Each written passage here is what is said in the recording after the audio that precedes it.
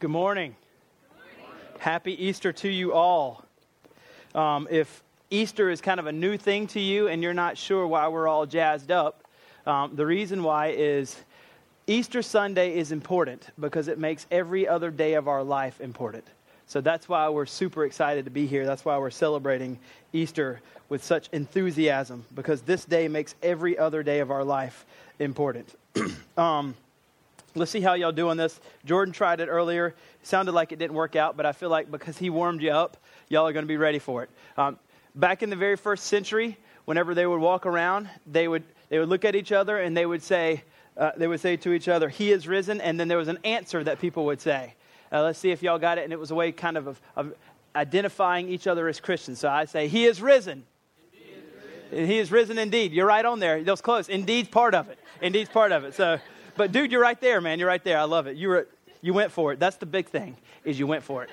Anyway, so here's the deal. I know at Remedy, we keep it relatively tame, and too much interaction in sermons a lot of times can make everyone kind of nervous. But I'll say this. If there's ever a day for some amens, if there's ever a day for some yes indeeds or preach it or praise God, praise Jesus, any of those kinds of things, I think today is probably the day. So you can come on. We can go with that one. Whatever you feel good with. Just make sure it's spirit led, because He is risen. Y'all are getting there. I mean, let me talk to you a couple things. As Crowder would say, "Ain't no grave gonna hold Him down." As Duck Dynasty would say, "He gone." Or maybe just as angels say it in Mark chapter 16. It says, they say, "He is not here. See the place where they laid Him," past tense. So He is risen. We're getting there. That's better. Y'all can feel free to scream it. But here's the deal.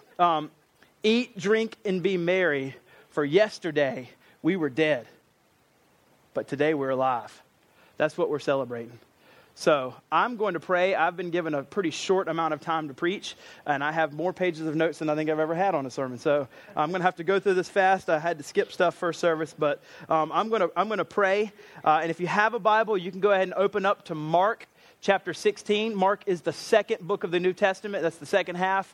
Matthew, Mark. It's the second book. You can open up to chapter 16. If you don't have a Bible, look underneath you. There's one of those little blue and white ones. Use that. As a matter of fact, keep that. We want you to have it. You'll notice as you're picking up that Bible, you'll perhaps see one of these books here. It says The Journey.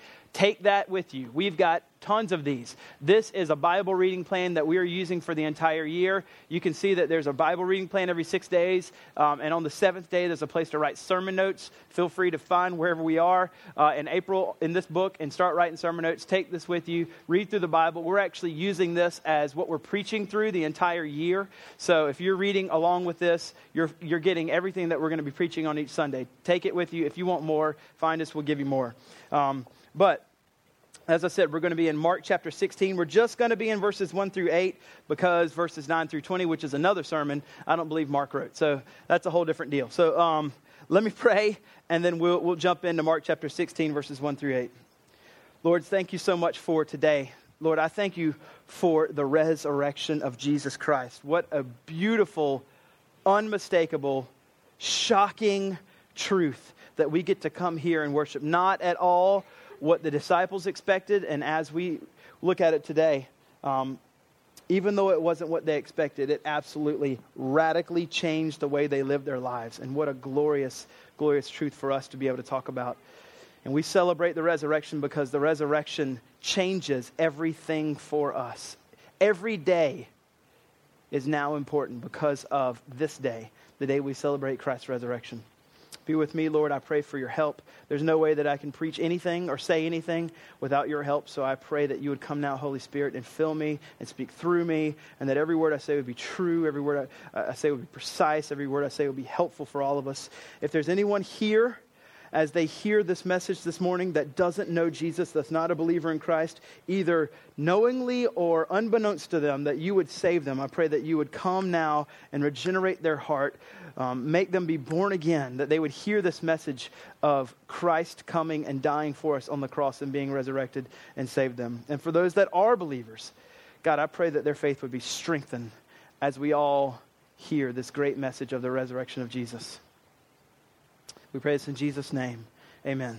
So let's just start out with the bottom line. Here's the deal. We're talking about this morning a man just like you and I. A man in his humanity just like you and I. Of course, he was God also. That was dead, that came back to life. That's pretty different. That's not something any of us is likely have ever experienced in our life. And not only that are we talking about that, further, we are grounding as Christians our entire belief system, the entire religion of Christianity is grounded on this simple fact that we believe that this particular man died and was resurrected 3 days later, or roughly 36 hours, Friday, Saturday, Sunday. That's the 3 days. So as Christians, we are banking everything on this, that a man literally died and then 36 hours later came back to life, and he is still alive today forever. Now, if Jesus didn't rise from the dead, 1 Corinthians 15 tells us that everything that we're doing is pointless. Everything. He actually says, then we should eat, drink, and be merry, for tomorrow we may die. So if Jesus Christ did not raise from the dead, every Sunday we get here is a pointless endeavor. As a matter of fact, C.S. Lewis says this: either Christianity is of absolutely no importance, that's if the resurrection isn't true, or it is of infinite importance. That means the resurrection is true. Meaning this: the only thing it cannot be is moderately important. It cannot be moderate. You can't just say, well, that seems to be true, but doesn't do anything. If the resurrection is true, then it is of infinite importance for every single person. Everything in our life must be changed and must be radically shaped around that particular truth. If it's not true, then it's of absolutely no importance to us at all.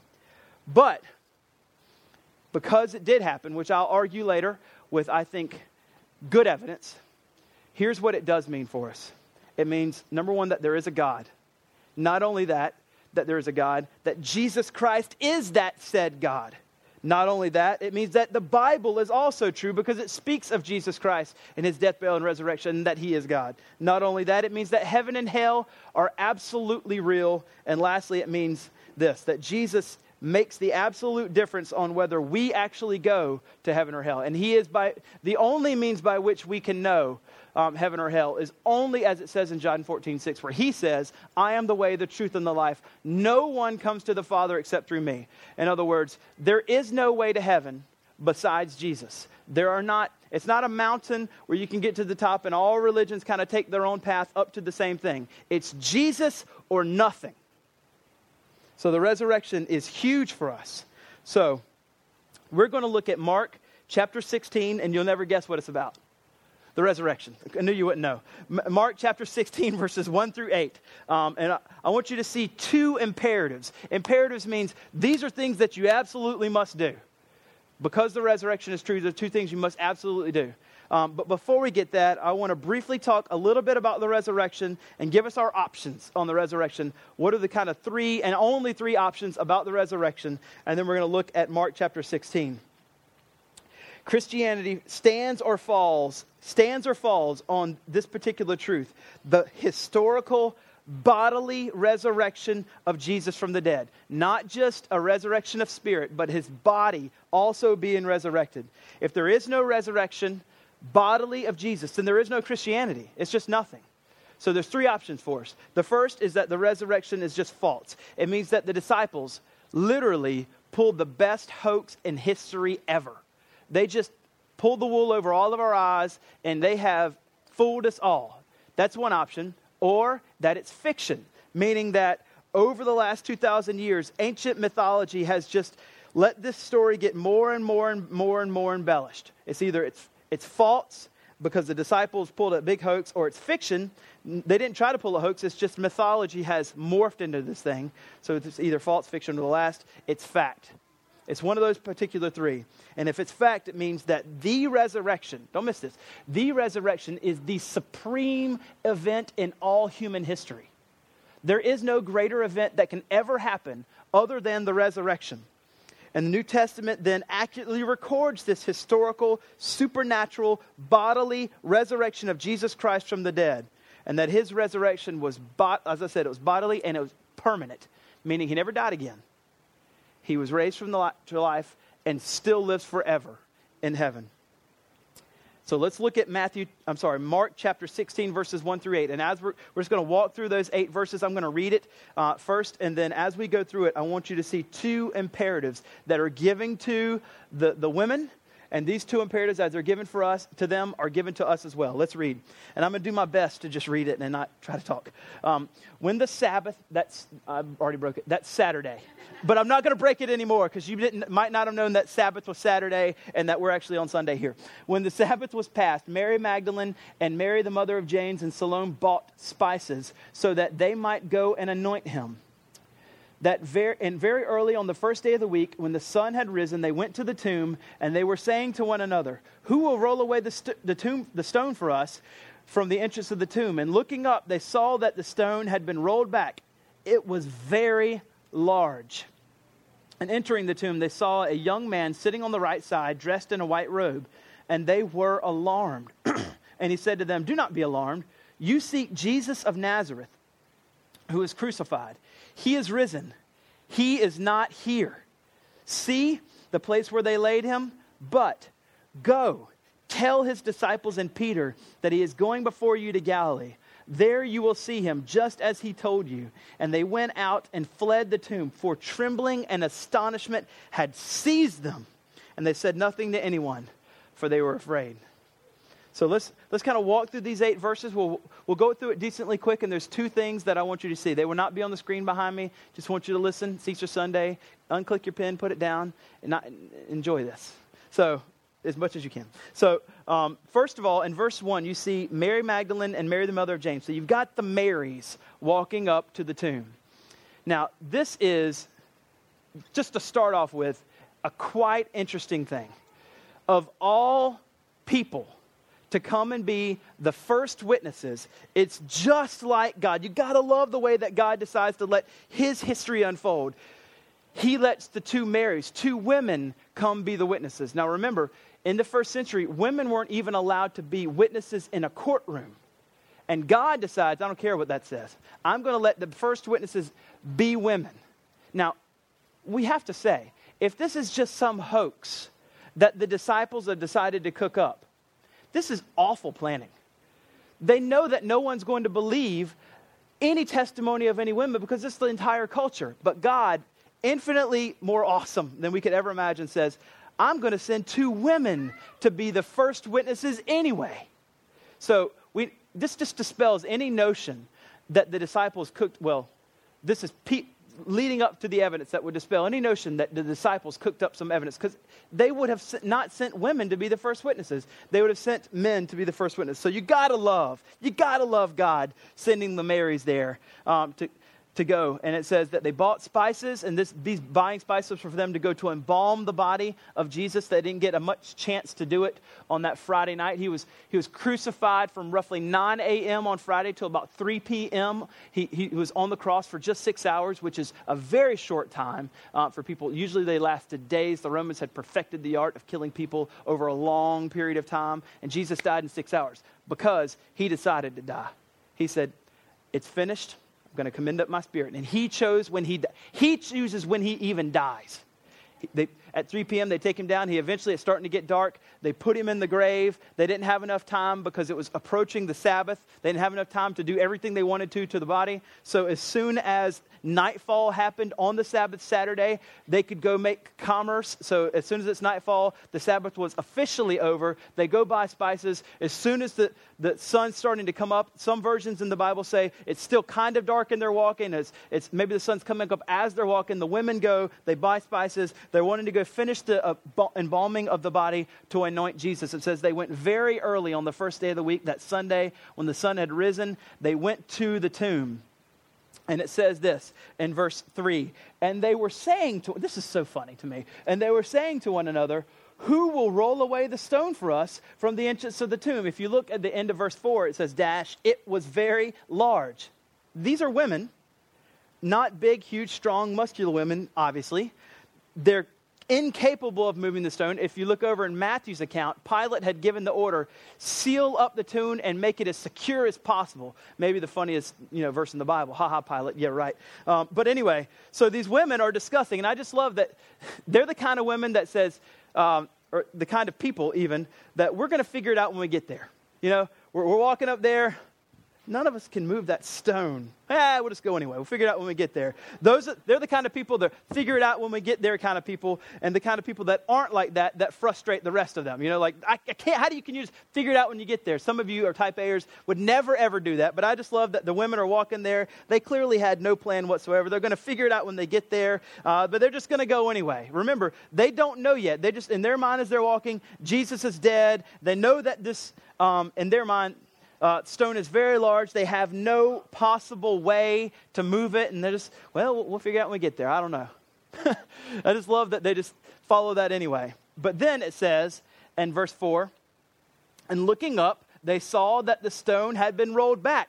Boom, problem solved. High fives, fist bumps, as it does on Big Hero. Everything's good. Like, we got it. Everything's good. It's open. Let's go get the job done. And so they're walking up. Perfect. Problem solved. People always stress and have to have a plan. We knew it'd be fine. No big deal. So you don't have to have a plan. No, that's not the point of the sermon anyway. So anyway, we get here and we see that it was very large, no problem. They get in there, and verse 4 to verse 5 is this huge transition for them. Because at the end of verse 4, they're walking in. They're absolutely sad. Christ is dead. They're not alarmed. They're not scared. They're mourning the passing of their king. Verse 5, everything changes. And entering the tomb, they saw a young man. Now, Mark is being quite concise. If you look at all of the other Gospels, Matthew, Mark, Luke, John, there's actually two people there, not just one. And it's not a man, it's actually two angels. And so Mark is just choosing to pick the spokesperson of the two who actually speaks. And so there's a young man sitting there. But if you read all of them together, it's two angels that are sitting there. Matthew tells us that it was actually one of the angels that rolled the tomb back. And I imagine angels are pretty strong. So that's how the tomb got moved. So the angel moved it, and they walk up there. And it says that they walked in. Entering the tomb, they saw this young man sitting on the right side. Now,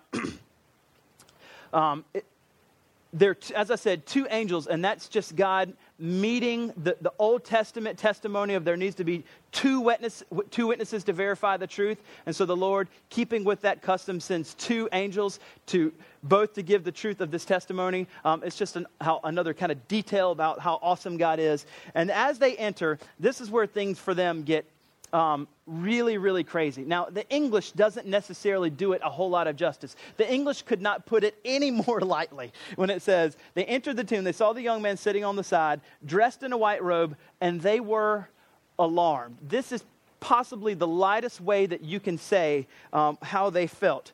As a matter of fact, the same verb that's being used there, as Mark writes, that they were alarmed. If you look over just one page to the left, in Mark chapter 14, verses 33, this is the night before the cross. This is where Jesus, he knew everything that was going to happen right before his betrayal. He's praying in the Garden of Gethsemane. You've heard that he was so scared and so nervous about everything that was going on. He's literally sweating drops of blood, and you can just feel the anguish that he's going through in verses 33, and it says, he took Peter and James with him and John and began to be greatly distressed and troubled. So just imagine the agony that Jesus is feeling in the Garden of Gethsemane and the agony that Jesus is experiencing in the Garden of Gethsemane before the betrayal.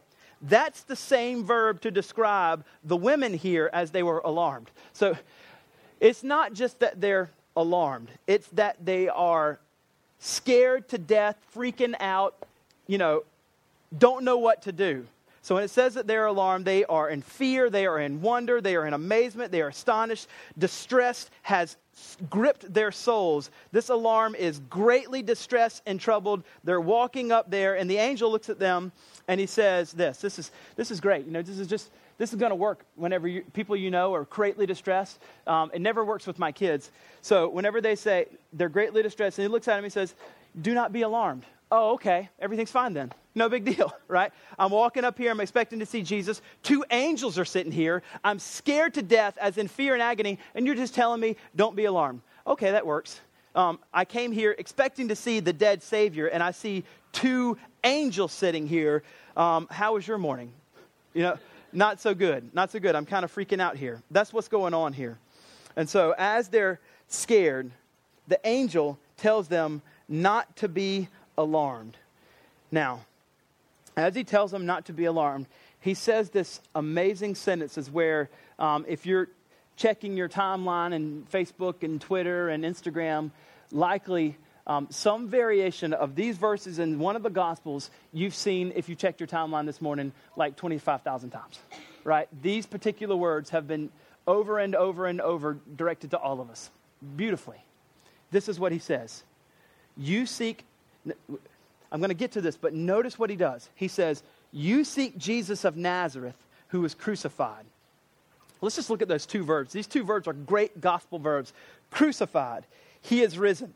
You seek Jesus of Nazareth who is crucified. He is risen. He is not here. See the place where they laid him. So here in this particular moment, when he tells them not to be alarmed, he points them to the absolute 2 most crucial verbs of the gospel message, namely crucified, that Jesus was crucified for our sins. He was dead. He was buried. But also after that he is risen, that he is raised to life. And because he defeated Satan, sin, and death, we also can be raised to life with him, be forgiven for our sins, and live eternally with him. So the 2 things that he uses are these 2 amazing verbs of crucified, but also on top of that, risen.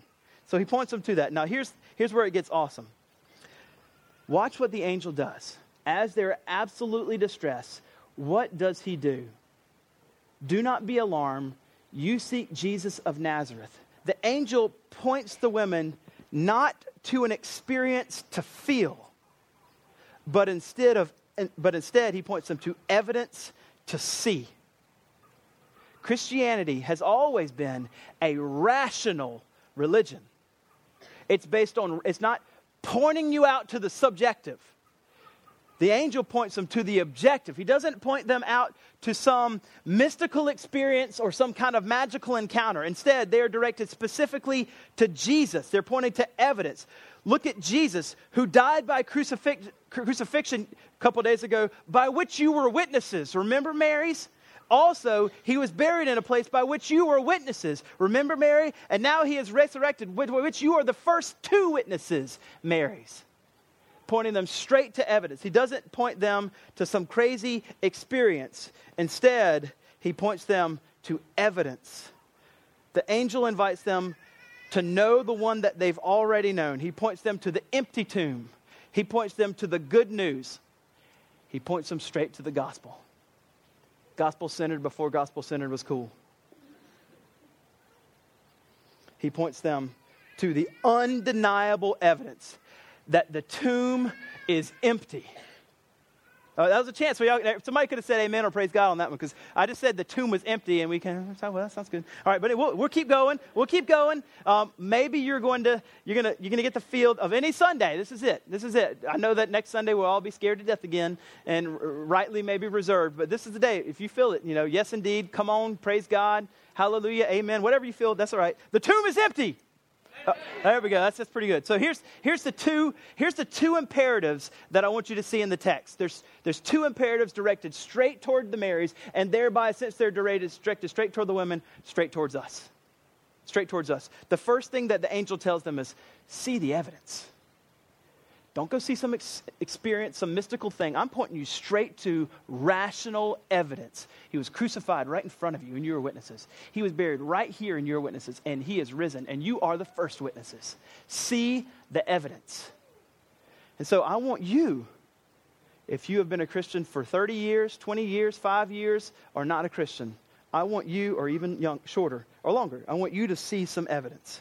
I'm going to do the same thing for us in a compact, kind of simple, short time here. The first thing I'm going to do is give you a list of indisputable facts. Those that don't believe in Christianity still believe in these particular facts. These facts are indisputable. And then I'll have one small list, and I'm not going to be able to give them all, of more pieces of evidence that point to Jesus' bodily resurrection. First, the indisputable facts. He says, see the evidence. I want you to see the evidence. And let's just rehearse this if you heard this again. First, a man named Jesus died on a Roman cross by crucifixion. That happened. Second, Jesus was buried in a tomb very close to the crucifixion site. Next, the disciples that followed him for 3 years absolutely were hopeless on Friday and Saturday whenever Jesus died. You read any accounts, non-Christians as Josephus, they were freaking out and they were like, well, I guess it's all over. I guess it's all over. That just points to the fact that there was no hoax going on. They wouldn't be hopeless if they're planning the biggest hoax of history ever. Next, the disciples Jesus' tomb was discovered to be empty about 36 hours after his burial. Friday night to Saturday, Sunday, 3 days later, as our accounts say, Jesus' tomb was empty 36 hours later. These are indisputable facts. An indisputable fact is that after he was raised, or after the tomb was empty, we can at least say it that way, close to 500 people claim to have seen him in all kinds of different manners, in groups and individually, by the seashore or on a road, or all kinds of different manners, in houses. Close to 500 people had real experiences that convinced them that Jesus was not dead and he was alive now. 500 people. Further, these experiences radically changed the way those hopeless disciples were acting on Friday, Saturday, to crazy, bold people willing to even give up their life and be martyred on Sunday and following. Their lives were radical. So something happened to make them that radically different that they would even be willing to be martyred. Jesus' message, this is without fact. The entire time Jesus preached for 3 years, this is exactly what he said would happen. Even though it still took the disciples by surprise and they were hopeless. From the very beginning, he kept saying, I'm going to die and I'm going to come back to life. So this message is not anything that Christ had not been telling them the entire time. These are all indisputable facts. As soon as that happened, as soon as the tomb was empty, discovered to be empty, the people that saw him started telling this gospel message all over the city of Jerusalem. Now, it happened there. So if there was any kind of hoax, they certainly wouldn't have started in that city. Next. This message is absolutely foundational, which I've said to the beginning of the Christian church. We all, as believers, say it's foundational to our religion that a man died and came back to life. This is the next piece of evidence that is absolutely fact without a doubt. Centuries of Jewish history, all of a sudden, were just forsaken by these people that were Christians. For centuries, they decided our day of worship is always a Sabbath. And this goes all the way back to Genesis.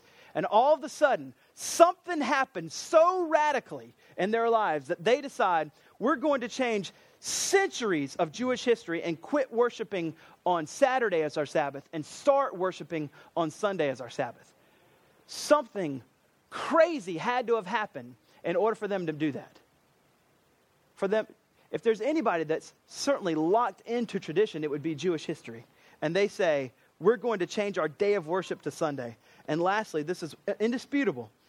James, Jesus' brother, who was an unbeliever the entire time of Jesus, when he saw Jesus' resurrected body, converted to Christianity and became a believer and was actually martyred for it.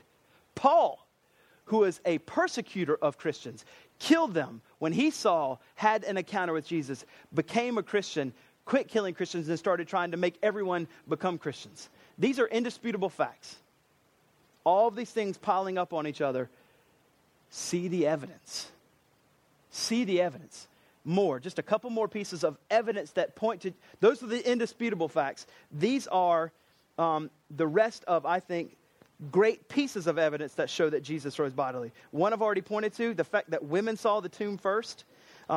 If the church was trying to cook up a story, why in the world would they send women to be the first witnesses? It makes no sense whatsoever. It does not make their story more believable. As a matter of fact, it hurts their case. And the only reason then that it would happen is because that is the way it happened. That's the way God planned it. The next thing is these post-resurrection appearances. The New Testament for us records many occasions that lasted for up to 40 days of the bodily resurrected Jesus appearing to people at different times, at different occasions, not just one person, but even groups. Next one, this is one of the, I think, the biggest, hugest pieces of evidence to Jesus' bodily resurrection. It took the disciples 50 days before they started preaching this message. If they really wanted it to take hold right away, why wait 50 days before they start doing it? The 40 days of Jesus being on earth before he ascended, and then the last 10 days are the 10 days before Pentecost. And as soon as Pentecost happened, when the Holy Spirit descended, that's whenever they started doing it. If you're trying to cook up a story, a believable story, you would start telling people right away, not 50 days later. The unexpected nature of Jesus' bodily resurrection, I think, is huge. The disciples were completely caught off guard by this. They were hopeless on Friday and Saturday, and all of a sudden, on Sunday, they completely changed the way they lived.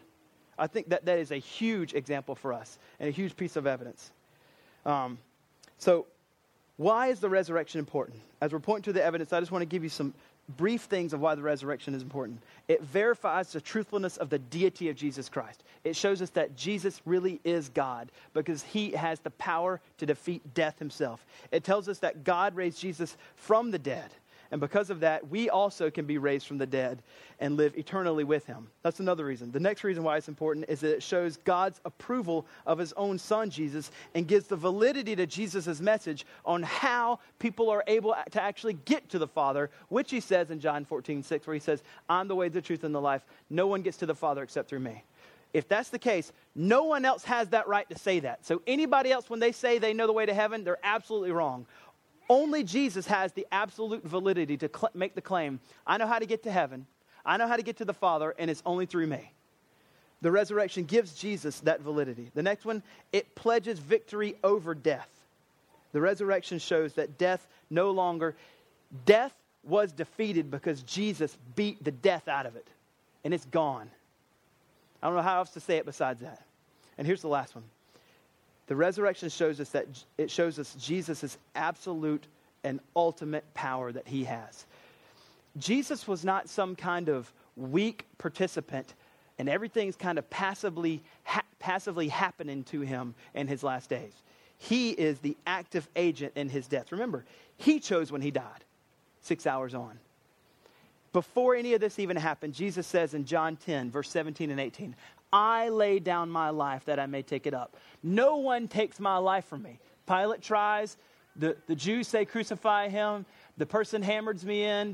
They whip me or whatever. Jesus says, I lay down my life and I take it up again. No one takes my life from me, but I lay it down of my own accord. I have authority to lay it down and I have authority to take it up again. And this charge I've received from my Father. And the resurrection puts on display and shows us Jesus' absolute and ultimate power he has to give his life. That's why the resurrection is important. So see the evidence. That's the first imperative for the Marys, and that's the first imperative. I got more. I just don't have time, but I'd love to talk about it with you if you want. So here's the thing. If you're not a believer in Christ, as you're seeing this, there's only one second imperative for you. The second imperative for you is not what would be next for the Christians. The only imperative you now have is believe, trust Jesus, trust in him, confess your sins, receive forgiveness, and be forgiven forever. Spend eternity with Jesus forever. That's the only imperative you have now if you don't know Christ. After the evidence has, see it, and now trust in him. And then after that, you follow the second imperative. But for you that are Christians, here's the second imperative for you. It's right there. After that in verse 7, first 3 words. Where after he said, see the place, he points to evidence. He tells them, but go tell.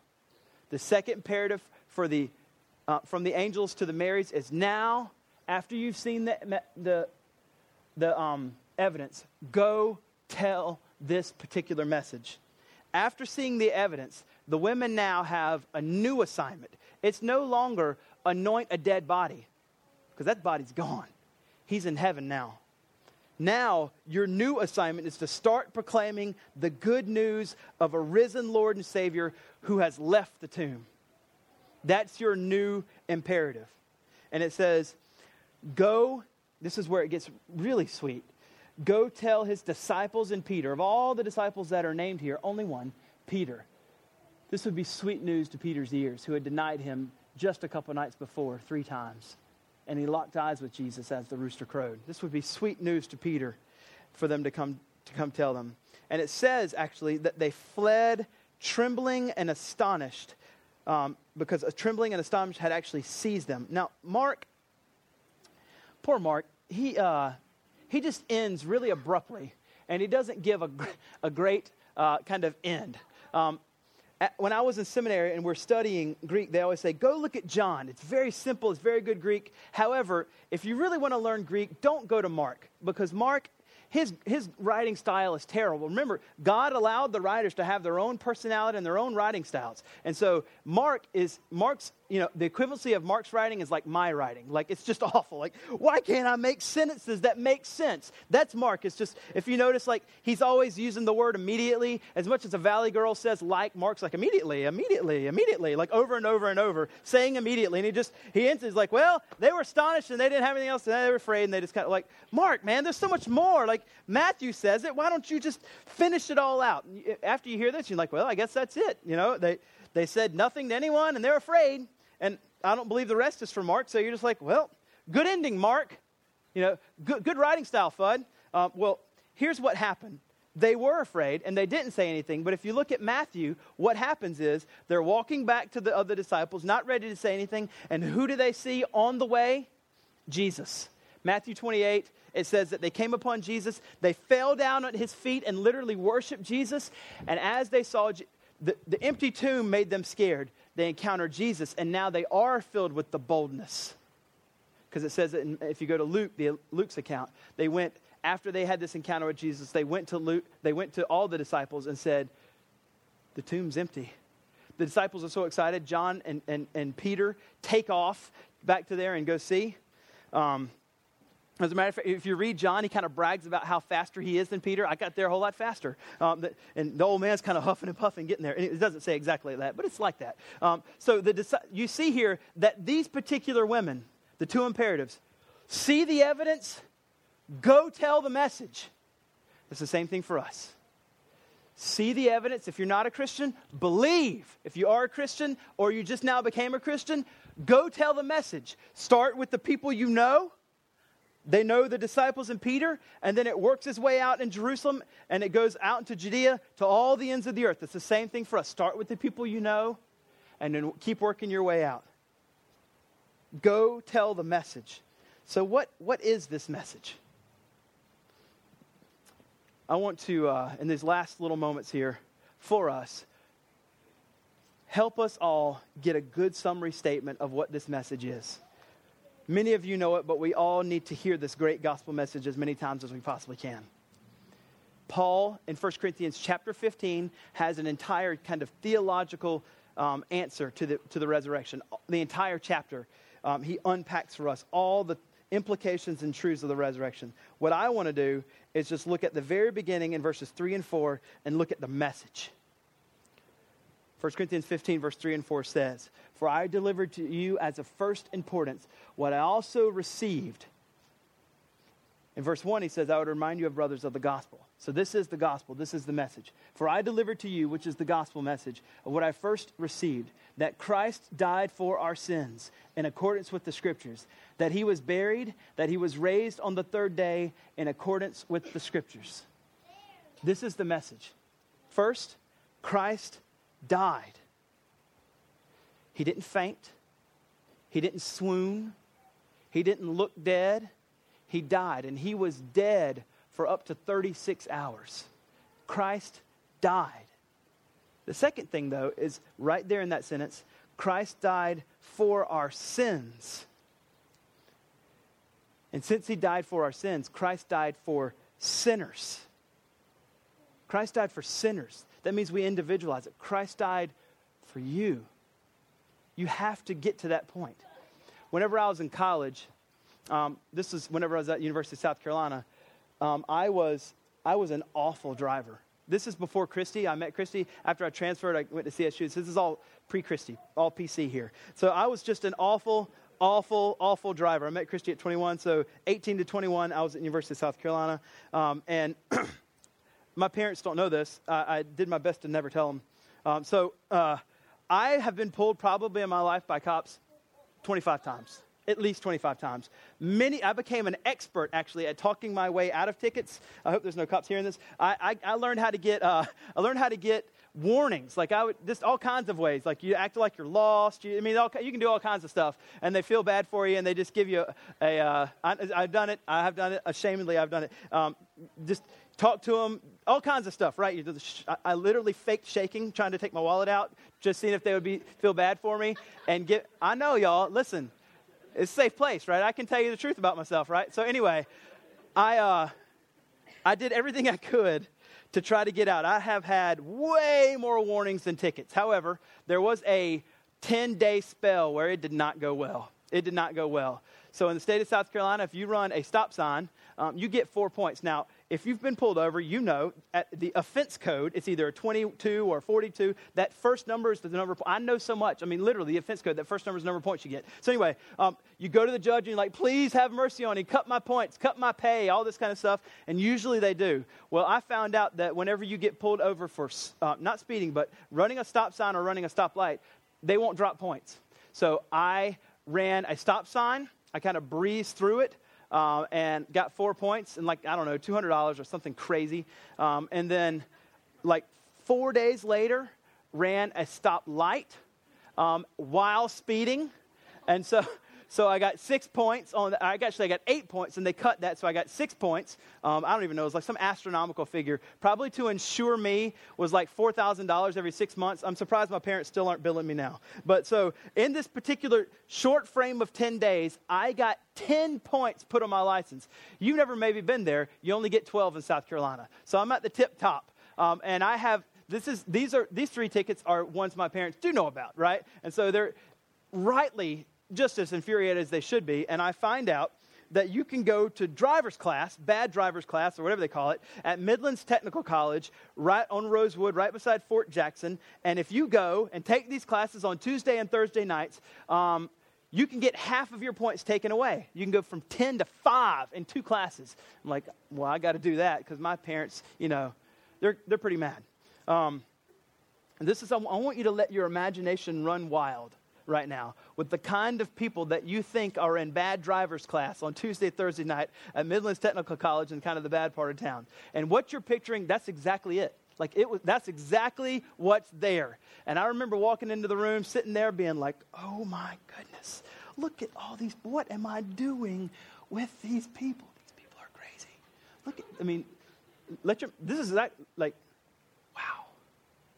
Scared to death kind of, hoping I'm not going to get shivved in the back on the, at the break. I'm just kidding, maybe not. But so I'm about halfway through the Tuesday night class, and all of a sudden the truth hit me. Oh no, I am one of these people. Oh no, just as crazy as these people are, I'm one of them. I'm probably worse. I probably have the most points out of everybody. I'm crazier than all of them. And I say that to say, this is exactly the point that we have to come to. When we look around at sinners and we always try to say, they're the crazy people, they're the ones that choose to sin, we have to realize and come to that point that says, I am one of those people. I am a sinner. I have willingly chosen to rebel against God. I'm not one of the far off kind of looking at them and saying, oh, those poor people, they need Jesus. I am one of those people. Desperate. Far more worse than my imagination could even conceive. Christ died for sinners. Christ died for you. And you have to put yourself into the place to realize, I am one of those people that he died for.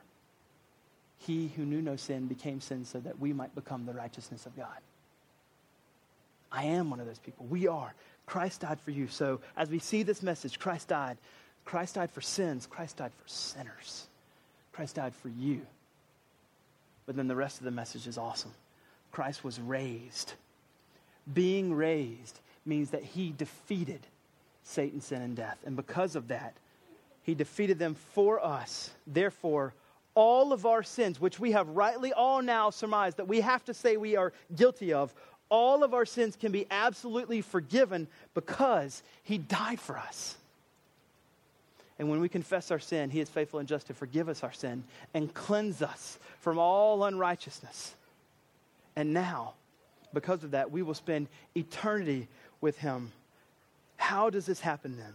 This is the message. How can you who are not believers actually take hold of this belief? How can you take hold of salvation, the good news? Romans chapter 10, verse 9 and 10 tells us. This is how you can be forgiven of your sin and become a Christian. If you confess with your mouth that Jesus is Lord and believe in your heart, it's faith, that God raised him from the dead, you will be saved. For with the heart one believes and is justified. So you believe with your heart, and with the mouth one confesses and is saved. Confessed, I really am one of those people. I really am a sinner, and I really do need forgiveness. And so you say, Christ, forgive me of my sin.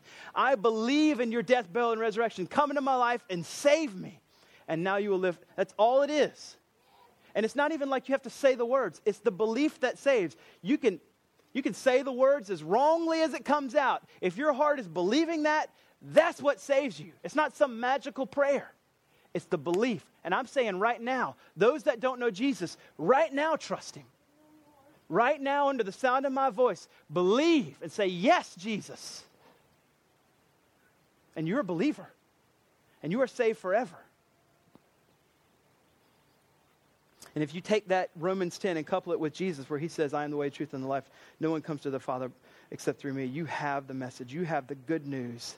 You have the gospel. Unbeliever, believe today. Believer, go tell the message. New believer, perhaps right now. Now, go tell the message. Those are our two imperatives. See the evidence. I'm not pointing you to some magical experience. I'm pointing you to real, rational, objective evidence of the resurrection of Jesus Christ, the man who was also God, who defeated Satan, sin, and death. And then after that, believe and go tell. Go tell. We're going to actually have baptisms today. I'm super pumped for Jenna Lee and Andres. They have just been become Christians here recently. Jack, he's an elder here at Remedy. He has been given the privilege of working over at Winthrop, and he has been meeting and talking with them, and he has had, over the course of the year, he baptized Austin first service, and he's baptizing 2 more today. Easter Sunday baptisms. I was baptized on Easter, so we're in the little club. Y'all aren't. Anyway, maybe you are. Maybe you are. Maybe you were baptized on Easter. So here's the deal. Baptism, as we're going to see this, is a demonstration of this exact message we've been talking about. They're going to come into the water. They're going to go down symbolizing the death that Jesus endured for us. And they're going to come back out of the water being resurrected, symbolizing the resurrection that he had as he defeated Satan, sin, and death. So when we do that, and listen, y'all can just go after it. This is where, in the most 1 Corinthians 14 orderly fashion, we get wild. This is where we clap, we scream, we're like, woohoo! Woo! Raise the light, like whatever you want to say. It's fine. Jack's got it all under control at that point. Everything's good. But when someone's coming out of the water, you know, it says in heaven that when someone comes to know Christ, the angels are rejoicing. They've already come to Christ, but we're gonna try to look at that and say we're gonna as much as we can mirror that right here as they are baptized. Baptism does not save. It is a symbolic act of what have already been saved. They've already placed their faith in Christ. They're going to give their testimony videos here in just a second. You'll see them, and then Jack will baptize them. But this is what I want to close with. A man named Melito. He was from a place called Sardis. This is one of the very first, earliest Easter sermons, remnants of an Easter sermon we have. It was written around 167 AD. I want to close with a piece of his sermon, and these dudes could preach. I mean, they could get after it. I want to read this, and the title of this is Jesus. So I'm going to close with this and then I'll pray. When the Lord had clothed himself with humanity and had suffered for the sake of the sufferer, he had been bound for the sake of the imprisoned and had been judged for the sake of the condemned and buried for the sake of the one who was buried. He rose up from the dead and cried aloud with his voice. This is what he says. Who is he who contends with me? Let him stand in opposition to me. I set the condemned man free. I gave the dead man life. I raised up the one who has been entombed. Who is my opponent? I, he says, am the Christ. I am the one who destroyed death and triumphed over the enemy and trampled Hades underfoot and bound the strong one and carried off the man to the heights of heaven. I, he says, am the Christ. Therefore come, all the families of men come. You who have been befouled with sins and receive forgiveness of your sins. I am your forgiveness. I am your Passover of your salvation. I am the lamb which was sacrificed for you. I am your ransom. I am your light. I am your Savior. I am your resurrection. I am your King. I am leading you to the heights of heaven. I will show you the eternal Father. I will raise you up by my right hand. This is the one who made the heavens and the earth, who in the beginning created man, who is proclaimed through the law and the prophets, who became human via the virgin, who was hanged upon the tree, who was buried in the earth, who was resurrected from the dead, who ascended to the heights of heaven, who sits at the right hand of God, who has authority to judge and to save everything, through whom the Father created everything from the beginning of the world to the end of the age. This is the Alpha and the Omega. This is the beginning and the end, the indescribable beginning and the incomprehensible end. This is the Christ. This is the King. This is Jesus, my favorite. This is the General. This is the Lord. This is the one who rose up from the dead. This is the one who sits at the right hand of the Father. He reveals the Father and is revealed by the Father. To him be the glory and the power forever. Amen. That's so good. I'm going to pray, and then we are going to see the testimonies, and Jack's going to baptize, and then we're going to sing the most exuberant type of singing you've ever experienced in your life. Let's pray. God, thank you so much for the resurrection, the true resurrection of Christ that saves us. I pray for anyone here that doesn't know you, that they would put their faith right now. They would come talk to me after church if they have questions. They would talk to the person they came with if they have questions, and that you would right now save them. You would right now regenerate them. We would love to hear the stories of people meeting Christ this morning. Thank you so much for Jenna Lee and Andres. Thank you for their salvation. Thank you for the faith that you've granted them in Jesus, and they are saved and secure forever in Christ, filled with the Holy Spirit, and now given new life in Christ, absolutely secure because of the resurrection. God, thank you for Jack, who has been sowing seeds in their lives this entire year and gets to see the fruition, the ultimate fruition. He gets to baptize them on Easter Sunday. Praise God for that. Praise God. We are just so thankful. Be with us now as we continue in worship by seeing baptisms and as we worship in song. I pray this in the precious name of Jesus.